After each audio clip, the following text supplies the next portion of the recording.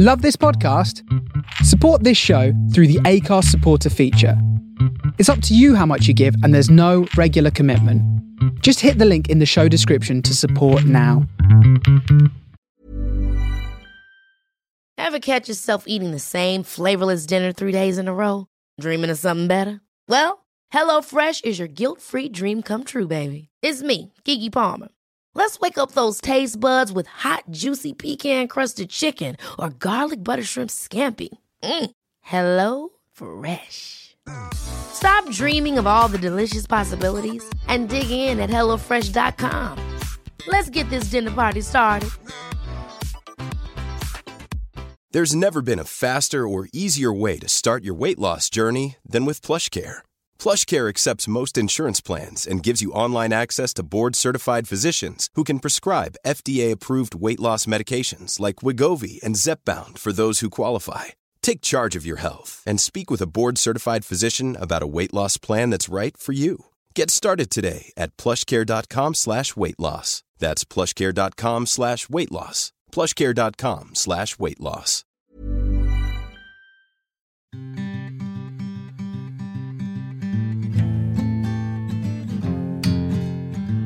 You're listening to Griefcast with me, Carrie Lloyd. How do we grieve for someone? How does it change and evolve as we get older? My dad died when I was 15, and it took me many, many years to be able to express what I had gone through. So I decided to create Griefcast, a chance to talk, share and laugh about the weirdness of grief and death. But with comedians, so it's not that depressing, I promise. Each time I talk to a different comedian about their own personal experience of grief, as we remember someone that they have lost along the way. Whether it was a long time ago or you've just joined the club, this is a chance to talk about the peculiar human process of death. Welcome to Griefcast.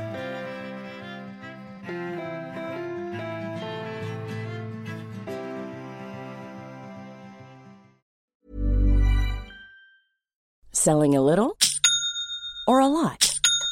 Shopify helps you do your thing however you cha-ching. Shopify is the global commerce platform that helps you sell at every stage of your business. From the launch your online shop stage to the first real-life store stage, all the way to the did we just hit a million orders stage.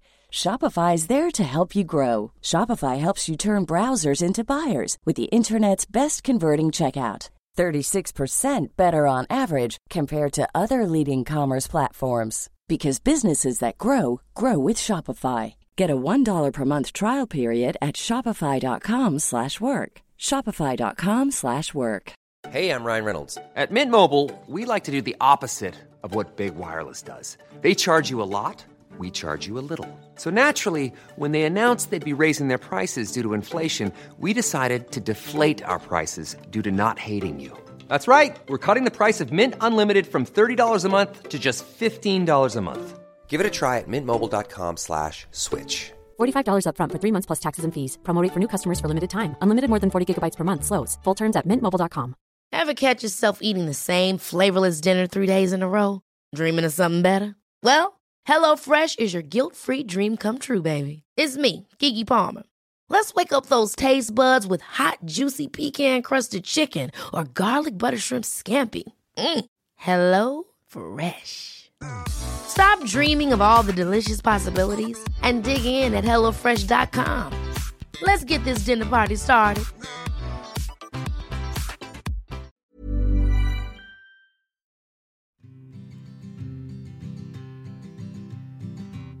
Hi Griefsters, thank you for listening. If you have been enjoying the show, please do feel free to rate and review us on iTunes and subscribe as well, as every podcast tells you. It helps other people find the show. Thank you so much if you've already left a comment. I do read them all, and I think it's really good to leave comments because it helps make people realise that the show is cheerier than it sounds, which the name of the show doesn't always encourage that. So thank you for pointing out that it's funny as well as poignant. This week I'm talking to Dr. Shelley Gilbert, MBE. Shelley is the founder of Grief Encounter, which is a charity set up to help bereaved children. Shelley came in to talk to me about her mum, who died when she was 4, and her dad, who died when she was 9, and how that inspired her to help kids who'd been through the experiences that she had. Welcome to Griefcast. I'm here today with Dr. Shelley Gilbert, MBE, who is the founder and president of Grief Encounter. Hi, Shelley. Hi. How are you doing? Or should I say Dr. Shelley at all times? No, Shelley's all right. terrific. What's it a doctorate in? What did you get the doctorate in? Unsurprisingly, it's in my favourite subject, which is talking about the psychotherapy of bereaved children and young people. Wow. So you've got a doctorate in bereaved psychotherapy. What's the official title? Go on, give it to us. My official title was Dr. Death. That's a great title. Yeah. That's amazing. He'd be one of my kids. So Grief Encounter is a charity that supports children who've been through bereavement. Is that right? Yes. Let me take you back to how we started. Yeah, sure. I was going to say I lost both my parents, but actually what I should say is I experienced the death. Yes, that is really, the old vocab. It's tricky because I think lost has there is a nice sort of feeling about it of like, it wasn't my choice. There's something in lost, it's like, oh, I lost my pet. It's like, it's kind of soft, but I also swing towards my dad died. Because I think when people say to me, when did you lose your dad? I think, it wasn't Keys. Like, yes, exactly. He's gone. Exactly. But spoiler alert, let's come back to that about the language of grief, because that's definitely one of my soapbox stories. So both your parents died. Mm-hmm. And how old were you? Well, my mum died when I was 4. Oh, my God. But nobody told me. Whoa. Dr. Shelley, we've got to go back. So your mum died when you were 4? Yes. What did she die of? She died of breast cancer. Okay. It wasn't even called the Big C in those days. Yeah. And people thought I was too young to understand. And there were lots of maternal figures already around. And also I began to understand that she'd distanced herself from me before, as soon as her terminal diagnosis happened. And I understand that as an adult. So because she was worried about what's going to happen when she goes. Yeah, exactly. And even knowing what I know now, I couldn't say goodbye to my children. Yeah. It's just also, in something like 90% of the mums I meet, or dads I meet who are terminally ill, just hold the hope, and rightly so. Yeah. So no one told you she just wasn't there anymore? Or did you say, like, where's mum? Or did anyone give you an answer? I guess so. But I had a very, very strong relationship with my dad. Right. And what happens is your child was taken away overnight. So what I do remember is growing up very quickly. Yeah. And I literally ran the household with him. Oh my God. At 4 years old. So much to the point that things weren't great, but at the time I was happy running the household. And I guess you didn't know any difference, right? Like, so it's just you're making sure your dad's happy, and that's normal, because if at 4, what else can you? Can't really. I mean, do you remember her? Yes. Yeah. But most of the memories are other people's memories, yeah. photos of her. Yeah. Well, there are very few photos, and the odd memory, and the memories aren't necessarily comforting. Yeah. Because it's things like her distancing herself from me, or telling me off, or bringing the dog into the room, and obviously she wasn't allowed animals at that point. Yeah. They are comforting memories, but there's not enough of them. Yeah, and it's difficult, isn't it, when you're a kid? Obviously I was 15 when my dad died, but I remember a lot of arguments. And then sometimes I think, is it just because I remember the arguments that I think we didn't get on that well? Yes. Or will we and then you try and it's really, memories are so fickle as well when you're trying to find other ones, and there's just blank. Yeah. And that's another big soapbox of mine, is about memories, and then memories of the past, memories of the present, and the memories of the future. And are they your memories? And memories are so important to have validated. Yeah, yeah. And, my one big memory is the night my dad died. And so actually, how old were you then? I was 9. What? Oh my God. Yes. Shelley. Yes. Fuck. Sorry, that's what I want to say. So you were 9. What happened then?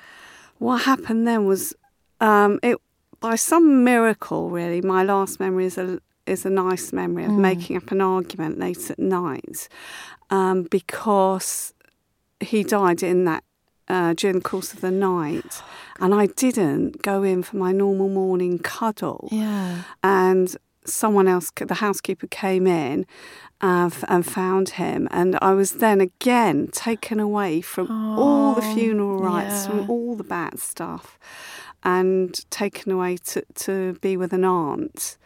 And not told. I was actually the last person to be told about his death about a week later. A week? What were you thinking that week? Were you just like, did you think you were in trouble? Or no, not at all, because I was very close to my cousins, right. and I spent all the holidays with them.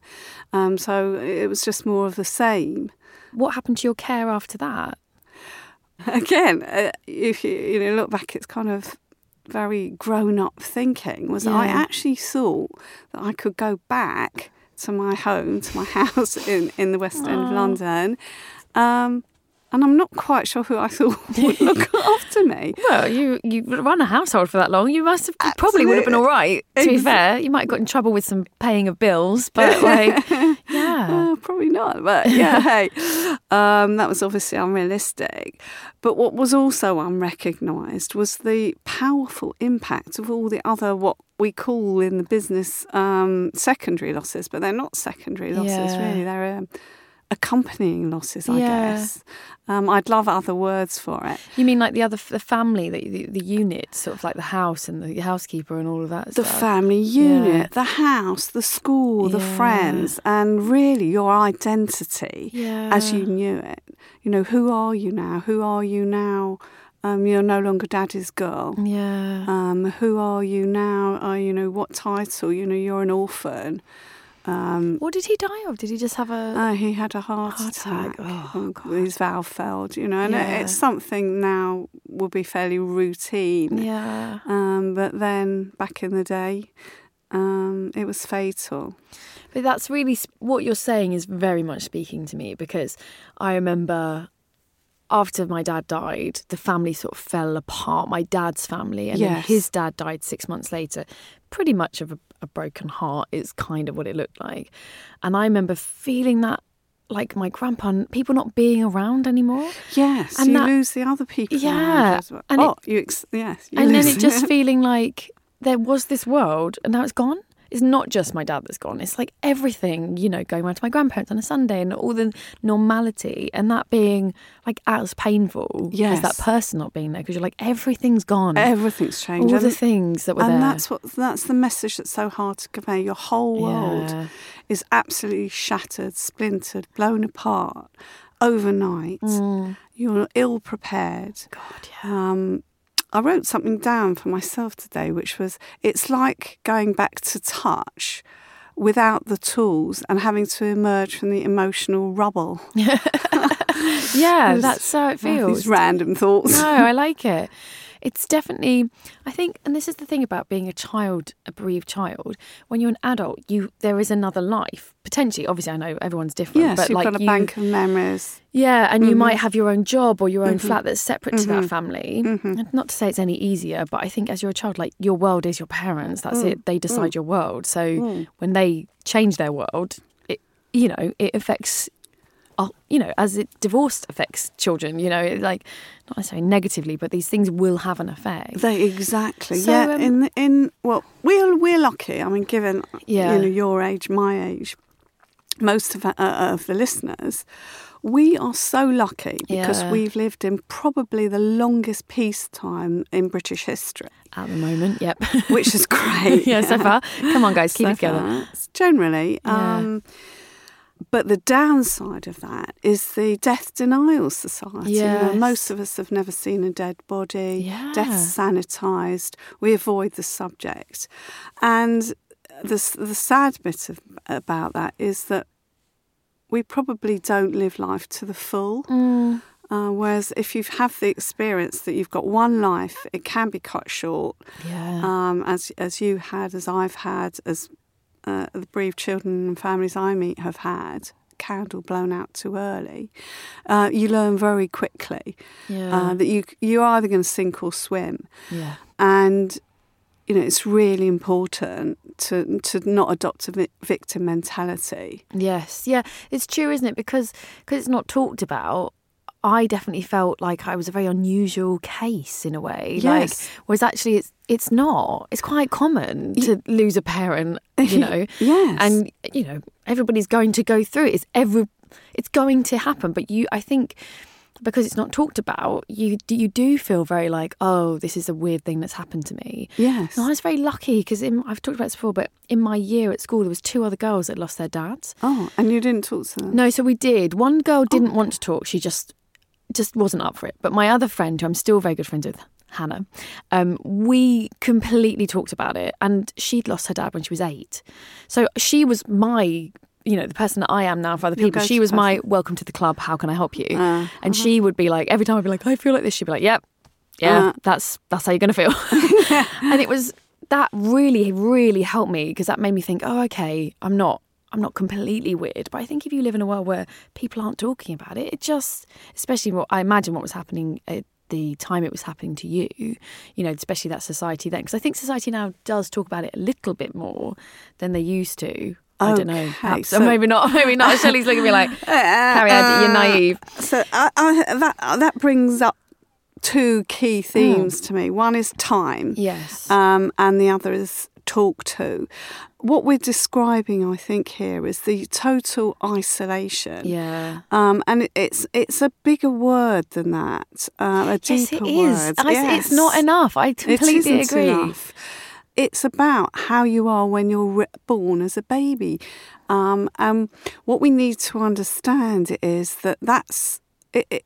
One young person gave me a picture of being like a baby in the middle of a desert, and the feelings are of abandonment. Yeah. God, I have the worst abandonment issues.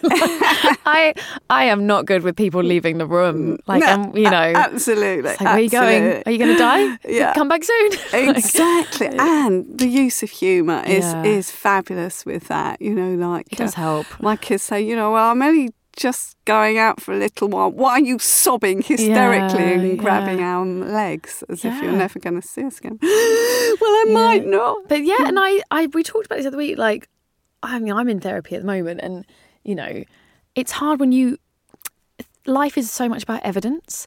So you learn. You're like, oh, that's hot. Don't touch it. Okay, that's what works with a fire. Great. And then I'm like, oh, parents can die at any minute. Be prepared. Like, that feels to me like a lesson I learn. And my therapist is now like, yes, but you learn other things. I was like, no, but that was a key one. So that gives you that anxiety. And we have to go, yes, but. Yeah. So just to backtrack a bit. Yes, sorry. I feel like I'm getting into my own therapy session with you, Shelley. Sorry, that's my fault. No, it's good. I can't help it. Yeah. Well, exactly as we, ask a trained therapist to speak for an hour. It's rather difficult. So your dad has passed away, and you're now growing up. As a teenager? Yeah. So move on. I actually had very, very happy, secure childhood. Yeah. I was adopted by my aunt and uncle. Amazing. I had lots of friends, etc., etc. I had all the social skills, and things were great. Unsurprisingly, I moved towards the helping professions. Yeah. And it was only then I was able to actually have therapy. So you didn't have any as a child? Oh, Yeah. Nothing was offered, I imagine, back then, yeah. Not at all. Yeah. But what was offered was exactly what needed to happen without any of the textbooks. Yeah. Was the absolute safety and secure home and secure base that I had from my second mum and dad. That's amazing that they were there for you, because I can imagine if you don't have that is when you fall through the cracks pretty badly. Exactly. Yeah. Exactly. And that word to me has a capital F, which is family. Yeah. And that's my learning, the importance of family. And that's what I see with the bereaved children, young people I meet now. Yeah. So you move towards like helping people, but you start having therapy yourself. So was that in your 20s? 30. 30. Oh, wow. Interesting. Yeah, that's when I finally was like, I'm ready to deal with it. Yeah. I think I definitely spent my 20s sort of aware of it, but not really sure how to unpack it. It was like, what do I do with it? Like, exactly. So that was my work, was to start naming that. Yeah. And as I was learning more and more from myself, from other people, from other bereaved kids, and listening and helping people understand what was going on, I wrote a book to bring these ideas together called the Grief Encounter Workbook. Wow. Here's have you what got? I prepared. She's got one sorry, with her. guys, you have to look at the website. We'll take a picture. Take a picture. And I was totally unprepared for the public reaction to this book. Wow, really? Yeah, and that was when we registered as a charity. So you're trained as a psychotherapist for children who have been bereaved. That was sort of your specialist subject became. A specialist subject became bereavement. Yeah. Bereavement and grief. And then I have noticed it in the profession, and we haven't quite unpacked this ourselves professionally, but most therapists that I know enter into their discomfort zones. Right. Probably because we are, unless you've experienced it, you don't really, truly, unless you're exceptionally emotionally available, really, really have that deep capacity to understand what it's like. Yeah, because I interviewed Julia Samuels, and she also, I can't remember the exact details, but her mum had a huge amount of death when she was younger, and then Julia then lost people, and then lost people around her died. And yeah, I think if you're not in the club, we call it the club. You're not in the club. The club that you don't want to be a member of. But once you're here, hey, there's other people here. You're not alone. If you're not in the club, it's not like you don't understand, but I definitely wouldn't want a therapist that hadn't. And I've never asked my therapist, but I just know. I just know she gets it. It's just the way she says things. I'm like, oh yeah, you get it. I think you sort of, like you said, the language you use. Yes. But it sounds like you had a bit like what happened to me when I started this podcast. I just thought, I honestly thought, maybe 10 people will listen and I'll just do something else. And I got this overwhelming reaction of emails of people being like, oh my God, I've never heard like this. I've been wanting this conversation and I haven't been able to have it. Yeah. And then that suddenly made me go, oh, right. Okay. Other people feel like I just assumed it was just me.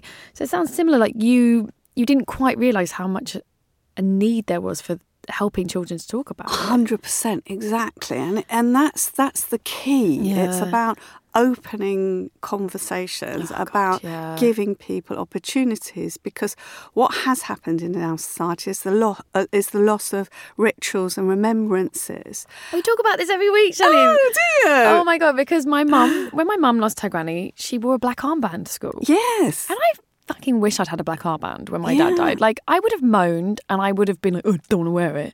But it would have made a lot more sense when I was then acting up in lessons, being kicked out. Suddenly, I think it just would have reminded everybody, okay, she maybe needs help.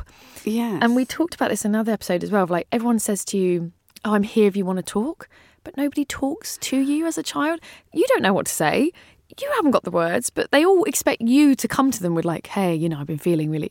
You don't have anything. Exactly. You don't have the language, and that's lots of what we work on at Grief Encounter is the language of grief, and not that I have it, and it's very hard. And also, we use any kind of appies, particularly creative therapies, art therapies, with children, adults alike, because. In psychotherapeutic terms, you return to the basic fault. You return to pre-language, a state of pre-language, like a baby. Yeah.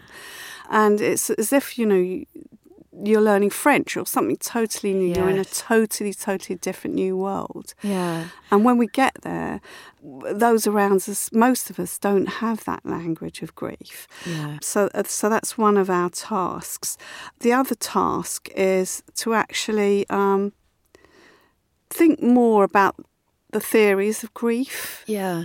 And that's one of the really strong messages in the book. And what I've done is rewritten the one of the theories and offer a much more user-friendly approach. And It's been very hard work finding a diagram or a metaphor. But this diagram is an upward spiral. And originally it was a spiral inspired by C.S. Lewis. But then that implied a circle meant going round and round. A spiral could also be a downward spiral. Yeah. So the message is not a downward spiral. Widows were saying to me, I feel worse 6 months on, and I'm going backwards. I'm not passing through these stages. I don't believe in the stages at all. No. I really don't. I think it's just 100% bullshit. Like 100%. I've never met anyone that's like, yeah, I went through them, now I'm all right. Like, it just comes and goes. Yeah. And I think that's all I've learned through my experience and talking to people. It just seems like it just comes and goes. Like, it gets, all I think as well, it's a bit like, when it does come, because you've got through it before, you know you're going to. So that's what I think when people say it gets easier. What they mean is when a big wave of crap hits you, if it's 5-10 years down the line, you're like, look, I know I did this before. I know I can get through this feeling. So that's all that makes it easier. It isn't physically easier to get through. You just know, but the first time it hits you, you think, well, there's no way I'll ever get through this. This is the worst feeling I've ever had. Yes, exactly. So first of all, we want to lose this nice, neat stages. Yeah. Then we want to lose the tasks. The next bit we want to clarify is the difference between trauma and the response to trauma. Yes. And the longer term, the more cognitive processing of grief. Yeah. So I think trauma and grief get very mixed up together, yes, don't they? They do. And that's why, we're thinking 6 months on, I feel worse. Yeah. It's because you're actually beginning to feel. Yes, and the shock is going. The shock is going. If you feel survival, you think about the trauma, you're in survival mode. Yeah. You can think to extremes of Holocaust survivor Primo Levi, or you can think to normal everyday happening, or you listen to the Grenfell survivors. Oh God, I've listened a lot to some of the children, and they describe perfectly about the first reactions that are absolutely traumatic, and that applies to each and every one of our families I meet and the children I meet. Is that whenever you get the news, whether it's cancer, long-term illness, or a sudden death, it's a shock. Yeah. And that shock actually is quite useful. Yes. And you can return to it. I always say to people, the human body is amazing. Like, it knows you need to eat and sleep. So it protects you and it just puts you in shock. So you can't feel anything, but you can still carry on eating and sleeping. Exactly. Because otherwise, if you didn't have that, I think you'd just stop right there in that doctor's room and never move again. Worse. And that's another thing is, as when you face death as early as we did, or as early as, a tragedy, a young premature death, it becomes an option. And what we are propelled into is extremes. We live at the ends of extremes. So even in a day, death can hold no fear. It can hold terrifying fear that keeps you awake in the day and awake at night. Yeah. I don't know if you've ever read Judith Kerr's The Tiger Who Came to Tea. Yes, I have. Yeah. Now, if you read that, if you read the underlying themes of that, that's what it is. The tiger is in your bed. Yeah. The tiger has come to tea. Making a bloody mess everywhere. Making a mess. Which is how it feels. You can't do anything because there's a bloody tiger in the way. Correct. Yeah, it's an amazing book, actually. Yeah. So, one day, you don't have to live on high alert. The tiger has gone around the corner. I long for that day, Shelley, when I'm not on high alert. One day. Yeah, my therapist always says to me, let's think about an ordinary level of anxiety. And I'm like, what is that? What's an ordinary level? Yes. But, it's all, you can work out how it's connected, but it makes sense. There's such a when you accept it. I think that's the thing. If you try and put logic on it, like, well, I shouldn't be scared, or I shouldn't do that. This is crazy. Yes, that's not helpful. Because you're like, yeah, somebody died. It's exactly it's a lot somebody to deal died. with. It's big. Yes, and it's a big, and that, just to go back, you were talking earlier about questions, and you're so full of these huge existential questions that not only do you not know how to ask, you don't even know some of the questions. Yeah, you just have feelings, I think, when it happens to you when you're younger, you can't put them into words. Yes. So that's very confusing to be like, I feel ennui. I have existentialists happening to me. But you don't know the words. You haven't read the philosophers. You know, you're a kid. Yes, you're a so kid. You're just like, I don't feel great. But I don't know how to tell anyone I don't feel great. No. And how dangerous. Life of Pi, wonderful. Oh, I love that goodness. book, yeah. And, I don't know if it's the first time you've ever thought about that being about parental death. Oh, no, yeah. It's huge. It's got that incredible sentence in it, which I find really painful. That says, when your father dies, you lose the greatest teacher, but when your mother dies, the sun goes out the sky. Yeah, 100%. I find and that's not breaks my even heart. on the quotes. Yeah. Yeah, and that's I use that quote a lot. Because I think that's a very... Yeah, I mean, I don't want to... I know gender's a social construct, but I definitely feel that with my dad. Like, I did lose somebody who was full of information. And I know everybody's different. But I think that's... Yeah, it does capture it. The ennui. Yes. In the Life of Pi, yeah, he also points out that boredom is death's greatest adversary.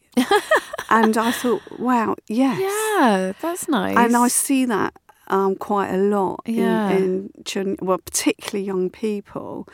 Okay, like, whatever. Yeah. I don't care. Don't care. Yeah, I'm fine. Yeah. And in my doctorate work, particularly, there was this feeling of how life had become boring because Mum was now depressed. Depressed, whatever. Grieving. Grieving. Christmases were different. Holidays were different. Everything was different. The fun has gone out of people's lives. Yeah. The humour, I mean, just to come back to comedy, people think you can't be funny, and you can. And one very poignant quote from a young man I met in one of our groups fairly recently, he said, I heard someone laugh and I turned round and I realised it was me. Oh, wow. I heard someone laugh I'd laughed for the first time since Dad died. Wow.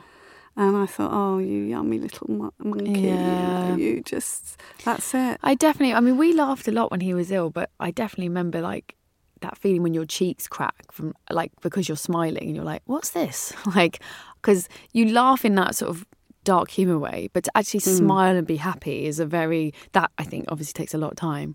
I remember feeling it, smiling at something, thinking, what's that? Oh, I'm smiling. Yes. Oh yeah, because that was nice, rather than like it was nice but it was tinged with absolute pain and agony. Yeah. That was just nice. You can go two ways as ever. I think you can be in a lot of pain or you can laugh about it, and I think I definitely came from a family that already laughed about it. My message is everyone does grief differently. Yeah. And it's about a balance.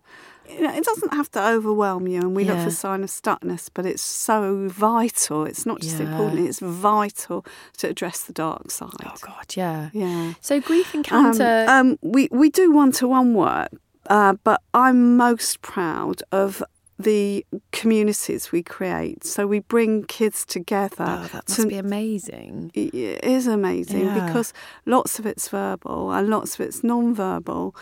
Sometimes we just have to be together just to know. Yeah. Or it'll be an exchange, or it'll be a couple of words which enables another deeper level.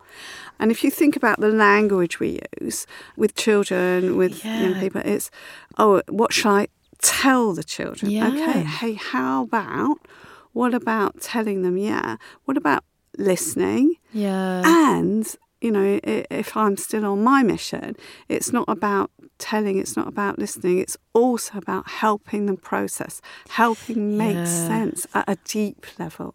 Yeah. Whether that's public or private, conscious or unconscious, who the hell knows. But, I know every young person I meet that they're not fine. Yeah, they're not. They're definitely not fine. They might say I'm fine. Yeah, but they're not fine. Yeah, adults can be so quickly fooled. Yeah, you know, really easily fooled. Even myself at times, because it's about timing and trust. So you know, it's particularly important to make safe spaces for the kids and for young people and adults. I definitely got very good at doing the fooling. Like it was almost, again, you know, I'm an actor. So I was always good at pretending. And I sort of saw it as a bit of a like, if somebody approached me who I didn't want to talk to, I could do a really good job of like, if I was like, not you, you know, because sometimes well-meaning adults would be like, oh, and how are you? And you'd be like, yeah, great. And I got very good at saying the right thing.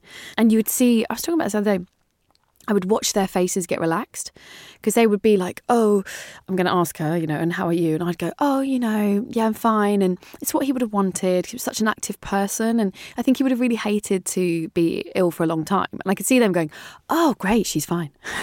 Exactly. Oh, great. And I'd think, great, job done. You are going to leave me alone? Exactly. Fantastic. Exactly. I don't want to talk to you. Them. And, yeah, you know, definitely. and it's no wonder, you know, some of us are in the helping kind of professions. Yeah. Is because you get very good at holding adult emotions. Yes. And then no one asks you. People say, why? What took you so long? You know, what's the secret? Yeah. And it's no one really asked. Yeah, that's how I feel. Like, I don't feel like anyone really wanted me to go into it. Yeah, not really. I mean, my mum was amazing, like absolutely amazing. My brother too. They were complete. Like, I was very lucky. That became my absolute unit, and I had them to talk to if I needed to. But I really wanted someone to like crack the shell. Like when I said I was fine, what I meant was, come on, keep asking. Like keep asking. And they would stop asking, and I'd think, okay. I sort of wanted you to, you know, like it's quite difficult for me, so I was sort of hoping you'd ask again and again. And yeah, you know, people just don't really ask you. Yeah, not properly, I think. No. Especially when you were 9 and 4. Yes. I mean, it must be really... And then you don't have the language. Yeah. Or not necessarily. And that language, you know, to me is about creativity. Winnicott's written quite extensively, and he might not immediately come to mind when we're talking about death and dying, but actually, you know, he was really, really big on this. And he said that we were disrupted or derailed or... I add the word, you know, at worst, destroyed. Yeah. And, you know, I'm encountering at the moment, or have always encountered, suicide, the ultimate, where you destroy yourself. I mean, that just goes against the grain, doesn't it? Yeah. And also now, murder. And if only these kids on the streets, you know, especially in the streets of London, why are we calling knife crime? Yeah. Knife crime? It's not. It's knife murder. And if these young people, sorry, I'm back on my soapbox, but if these young people are only too aware about the impact and the consequences, I think they think twice. But so you run these groups. So we run these groups. What year did you set this up? Like, how long has it been? We established as a charity in 2003. Yeah. Because I had the same concept with Julia Sammers, because she does Child Bereavement UK, another charity. But it was when my dad died in 1998, there wasn't anything. And it's interesting. So Grief Encounter was set up in the 21st century. And I feel like it's a tide that's turning, that people are now aware children need to be supported in a way. It is, and together we can change children's lives. We need to carry on changing this mindset of death denial. And, you know, people say, oh, yeah, we do. We always talk about Dad. We've got his photos everywhere. But it's also about your own memories. Yeah. It's also about this remembrancing that we were talking about earlier. And it's also about not only the past and not only the present, but it's also about the future. Yeah. It's really important to keep that on the agenda. Well, you must have found that. I mean, I talk about this a lot, that like my relationship with him has had to change, but he's not here. Yeah. So it's tricky, like as you become, you know, went to university and I got married and I had a kid and he's not here, but I'm having to go, okay, well, now how do I feel about you? Now what would we have said? Like, that relationship with them does continue. I think we have to spend more time on that, what Winnicott calls what we call the transitional space between that trauma. We're pretty good at trauma work and rushing around with the food and how are you when people have just died. Oh yes, we are pretty good at that in our society. But it's the what happens next. Yeah. The longer term work, the more cognitive processing kind of way forward. How have you dealt with that? Your bereavement as the 4-year-old and 9-year-old. Have you felt that relationship change with your parents? Oh yeah. So it's about making better use as therapists, as family, as people on the streets, as friends, of that space between, of the transitional space. Like, I don't know what would be your most important objects, but, there will be like a teddy bear, like a child has that transitional space, like meet Mr. Goodgrief, he helps us out. He's very useful in transitional space, where a child can connect to the person that's died through something tangible. What my particular one is my second mum. This is her engagement ring. And you have that juxtaposition. Do you keep it at home safely, or do you keep it next to you at risk of losing that? And to me, that is a connection, a tangible connection. Yeah, I've got a few, like not many, but a few things that I don't think anyone would even know that they were like tiny little trinket that my dad gave me when I was a kid when we were getting on. And that, or like I've got this like glass mushroom that's really not very nice. But I remember we were on holiday and I begged him to buy it. And he did. He relented, which is quite unusual. Normally it was like, oh, no, we're not getting anything, get out of the shop. And he went, okay, I'll buy it for you. And my mum said that she had no memory of it. She was like, I didn't know he bought that. I was like, yes, we were in Turkey and I begged for it and he gave it. And it's something that, I keep with me. And I don't tell anyone, but it's just a very important object to me. Yeah, and it's also a conversation starter or middler or ender with like your mum, for example. And to validate that memory or, just even start a conversation. Because people say to me, especially towards the end of life, you can't have those conversations. Are you afraid of dying? Yeah, if you move on and they've died, I know you live with regret that you don't have those deep, meaningful conversations. I think, when else are you going to ask? If they're dying, that's the time to ask them. Are they afraid? Are you okay? Get in there. Yeah. Because they're going to die. Yes. That's when you need... Oh, I mean... I've only learnt this the hard way. Any questions, get them out. Yeah. Do not be polite. Anything that, if you need to know where something is or what happened to somebody, definitely, especially with there's weird family stuff, you're like, you always told me that Grandpa, can we just clarify actually what happened? Yeah, if somebody's dying and you have the time, because some people, we had the Mac twins on there, they just got a phone call, their dad had a heart attack and dropped dead on the golf course. They don't get the chance. So I do think the one benefit, there's not many, but the one benefit if your loved one is sick and dying near you, you can ask them stuff. Yes. Yeah, get exactly. those questions in. Exactly. So if someone's listening and they know a child that's been bereaved, what would be people always ask me this, so I'm asking you the annoying question. What would be your advice to approach someone, like a kid that's just lost someone? Is there tips or easy things you can do to start that conversation or to be useful? Yes. Easy. Okay, let's take Sorry, that I know word it's big. So I think our tasks are threefold. I think the question you need to ask yourself is who you are to them. Yes, that's a good one. Yes, because sometimes people approach me I was like, I've never spoke. You're nobody to me. So, I think that's important. So sometimes nobody is a good person because you don't have to worry about about their feelings like you do with, say, your mum or the other people who are grieving. I mean, that's very common is kids say, well, I don't want to upset mum, or dad or whoever. They're upset anyway. And people will say to me, oh, I don't want to upset the children. And I say, they're upset. I know, that's what I say. They're already upset. They're already because I say the same advice to when you're talking to adults. And when people say, oh, I didn't want to, what should I do if my friend has lost someone? I'm like, just ask them, just talk to them. Oh, I don't want to upset them. Their parent /sibling /child has already died. So you can't make it it's already worse. It's already shit. Yeah. So feel free to bring it up because it's already bad. Yeah. As long as you're sensitive, and if they say I don't want to talk about it, don't be like, no, you need to talk about it. Like, cool. But yeah, it's already bad. It's already bad. And then in the words of Aristotle about anger, it's easy to be angry with someone. What's hard is to be angry in the right way, in the right time, to the right person. So that's the same about death conversations, or you can't expect someone to have deep, meaningful conversations in the middle of Sainsbury's. Yes. People do ask you. I definitely remember about to go in to an exam or something. Someone would be like, "I'm so sorry about your dad," and me being like, "What?" And actually, I had to do my GCSEs about 2 weeks after he died, and I had to do my German. Oh yeah, you get about 10% extra time now. It's very, very understanding. I didn't get any extra time.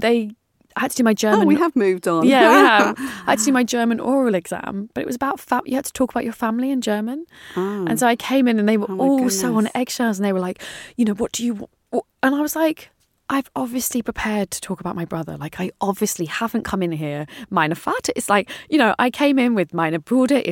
I had worked out a speech because I knew I didn't want to talk about it. But they were so... Oh, we're very sorry. And I was like, can we just get this German exam out the way before we get into what's happened to me? Yeah, it has to be a good time. Yes. Or even acknowledging, I know this isn't a good time, so when there is, I'm here for you. Exactly. Yeah. And not to say, say a teacher with all the best will in the world will say, come and see me anytime. Well, that's just not a realistic thing to say. No, I used to feel so annoyed when they said that. What does that mean? Yeah. So I have to decide. I have to be at the playground thinking, I'm going to go and talk to Miss So-and-so, actually. Of course I'm not going to do that. Yeah, exactly. But... what teachers are there in the front line of is actually acknowledge and refer you on, or an exchange of eye contact, just acknowledgement. We have timeout cards. Wow, so you can say, like, I just feel I need to go. You don't even have to say. I wish I'd had that. That would have been amazing. And the teacher can also use it to monitor, because also it's sometimes, how kids use... Yeah, to get out of class, sure. But I would have loved that opportunity to just say, I just need to leave right now. Yeah. Yeah, it was really hard to communicate. I just didn't know how to say it. Yeah. And who was going to go with you. And where you were going to go. And well, this is what I used to then kick off, and I would then get sent out of class so I could get out of class. I didn't want to be there. No. No, and how can you concentrate when your head's full of all these huge worries? Oh, God, yeah. And anxiety. Yeah, and emotions, just like, and then someone's talking to you in German and you're like, I can't think. No. Yeah. Or the opposite. I actually became a reader and was an absolute star academic student because, that was part of it, was having to be good and having to be interested and not upset anybody. I think that's really interesting what you said there. It's the acknowledgement. I think some people did do it. Obviously, it's easier to remember people who didn't, but I definitely, when people looked me in the eye and were like, I'm sorry your dad died. Well, okay, you're sorry. What about me? Yeah, but I'm pretty sorry. Yeah, but I would appreciate that more than I would. Oh, you can talk to me, or it's I think eye contact and just being like, I acknowledge that your dad is dead, because it was the not acknowledging it that I found so confusing. Yes, and that's so common. Yeah, that's so common. Yeah, to just never say it or be like, oh, we know you're going through a difficult time. You're like, why is no one saying? Just say what happened. Yes. It's a bit. So then you think, is it shameful? Is it? Why are we not talking about it? Like, yeah. You as a child, it's so much part of your life and so much part of your headspace, and also about the language. Yes, going back to what we talked about. Passed away and gone to sleep, and they're at peace, and they're with angels and in heaven. And I mean, look, we have to say something. So that's if that fits at the time, that's good enough, especially, say, for a young person. Yeah. The star in the sky, or heaven, or at peace. A few quotes come to mind, but one is of a child who was told that Grandma. Grandma was with Jesus. And that's nice. Well, yeah, can nice. Jesus bring her back, please? Well, yeah, there is that actually. The child didn't say that. What the child is, was she nailed to the cross? Oh my God. Yeah.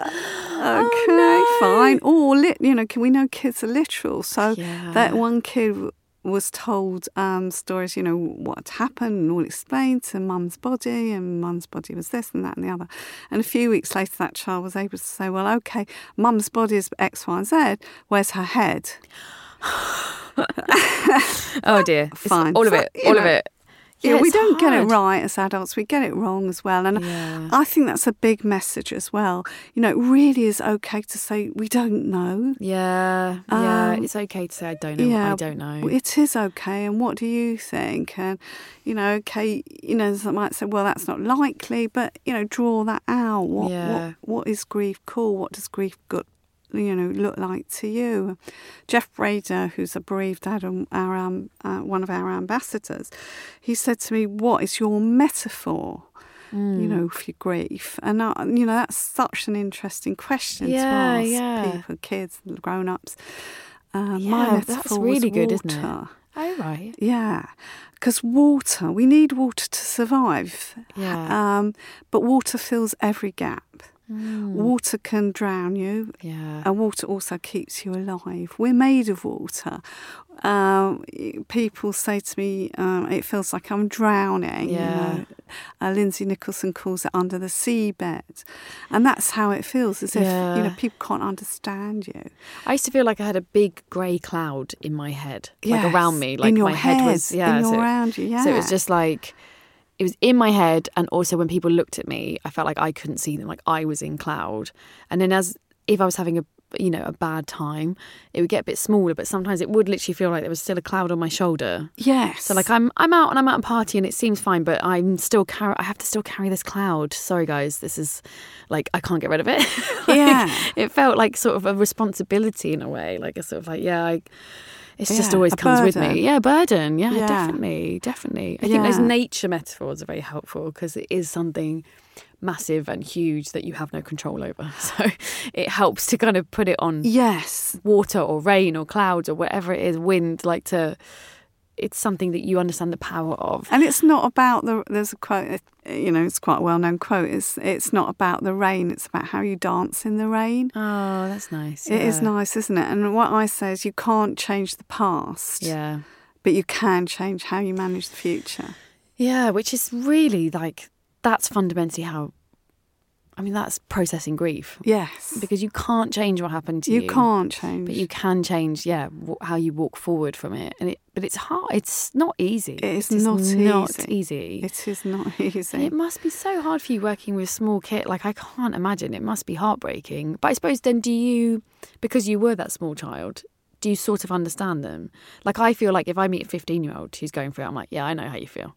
But I would struggle with someone younger.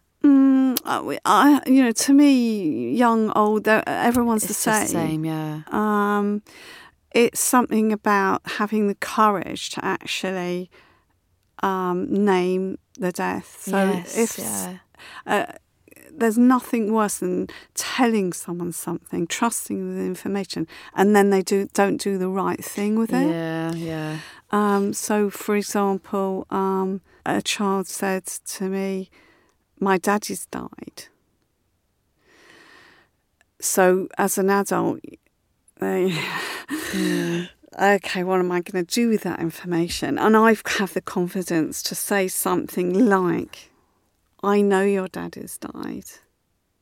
What do you want me to, what do you want, do you want to say any more? Yeah. So to open those conversations, not to shut those conversations down. Yeah. And you can do that too. And other people to do that. Yeah, just to say, I know, that must be really powerful. To be like, yeah, I know he's died.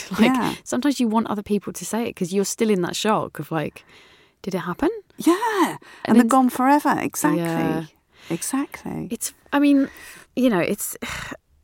just such a huge thing to deal with when you're, as you said, a child. It is huge as an adult as well. I never take that away. I know, having watched my husband lose both his parents as an adult, it's not it's not easier, but just when you don't have language and the brain capacity yet to put what's happening to you. It's so difficult. But equally, you get adults who don't have the words for it. It doesn't necessarily mean it gets, it's not. I'm not saying it gets easier, guys. If anyone's out there thinking I feel shit, it's all right. But it does get easier, and it should get easier. You don't want to be stuck. Stuckness is the key. Yes, I think that's you don't want to be stuck in that pain forever. You can't. Yeah, you need to move through it, but it doesn't mean it goes away. Correct. It might come back. And if I said to you, give me your pain, I'll take it away. Yeah, you wouldn't give it to me. No, I wouldn't actually. I thought that. So I was like, one, I think, Shelley, you can't take it.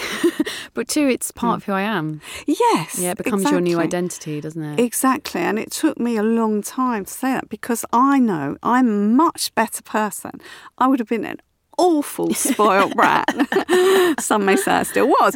But, and it's, I'm sure you would say the same. It's taught me such lessons. Oh, God, the strength massive. You can get through anything. The worst possible thing has happened. Yeah.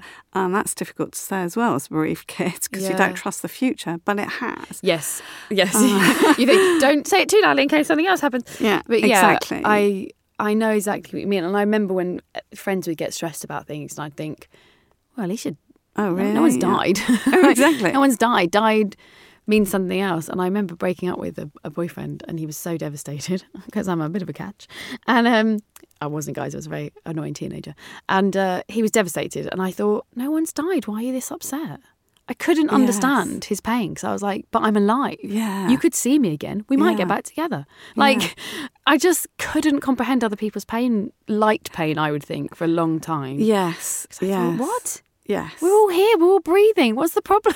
Exactly. And when someone old dies, it took me 30 years to actually say, when someone old dies, it's sad. And I had that experience. I really know how sad that is at a deep, deep level. But it's not a tragedy. Yeah. When we're experiencing premature deaths like the ones we're talking about, sibling loss, parental or early parental loss, it's different. It's a tragedy. Yeah. And we mustn't lose sight of that. And also what you said right at the beginning, Carrie, was, it is much more common than we're allowing ourselves to think. Yeah. And the government don't keep any statistics on bereaved kids. What? Do on divorce. They don't keep any... What? Yeah. Why? That's surely like a massive thing that happens and is important. Well, apparently not. We're not even recognised as a vulnerable group. That's... Shelley, I'm mad.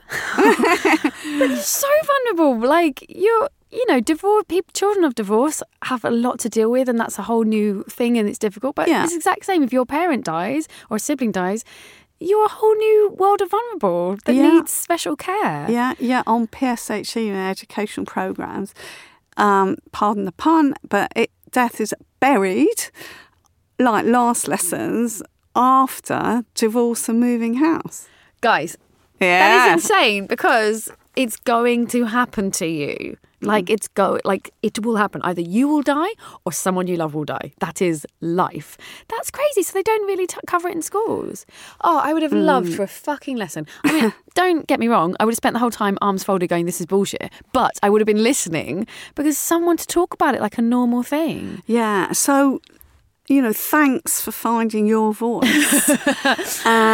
Because that's what needs to happen. Other bereaved families. And if we don't speak out about how difficult it is, who else is going to? I've relied on other people to do that. Yeah. That's not right. We need to rely on ourselves to do that. Yeah, it's hard. It's hard. And I, doing this show, I love it. It's not been easy. Like, there's definitely been times I'm like, oh, what have I done? Like, now I have to talk about it. I don't know if I want to talk about it today, but it has helped me immeasurably. And talking to people every week has also made me realise there's as much death as there is, moving house and divorce, that everybody goes through these things. And it's made me feel so much more normal. Like, it's made my grief feel like less like this weird thing that I have that sort of separates me from everyone, and made me go, oh, the club is, everybody joins it eventually. And, we're just, unfortunately, we got here quite early. Yes. Which meant we got the best food because we were here early. Yes. Dr. Shelley Gilbert, MBE, thank you so much for talking to me. I think what I'm thanking you for is not only talking, but listening, and listening at a very deep level. Thank you. Oh, thank you. Thank you. You can follow Shelley on Twitter at Grief Encounter, or you can head to their website, griefencounter.org.uk, where that gives you the opportunity to donate to them if you would like to help them provide more service to children, or if you just want to find out about the type of services that they do offer, check out that. You can find us on Twitter and Instagram at The Griefcast, and you can email us thegriefcast@gmail.com. Music was provided by the Glue Ensemble, and the show was edited by Kate Holland, with thanks to Whistledown Studios. And remember, you are not alone.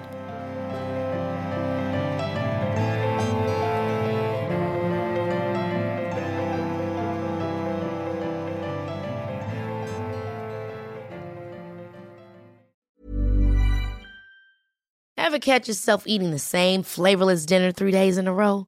Dreaming of something better? Well, HelloFresh is your guilt-free dream come true, baby. It's me, Keke Palmer. Let's wake up those taste buds with hot, juicy pecan-crusted chicken or garlic butter shrimp scampi. Hello Fresh. Stop dreaming of all the delicious possibilities and dig in at HelloFresh.com. Let's get this dinner party started.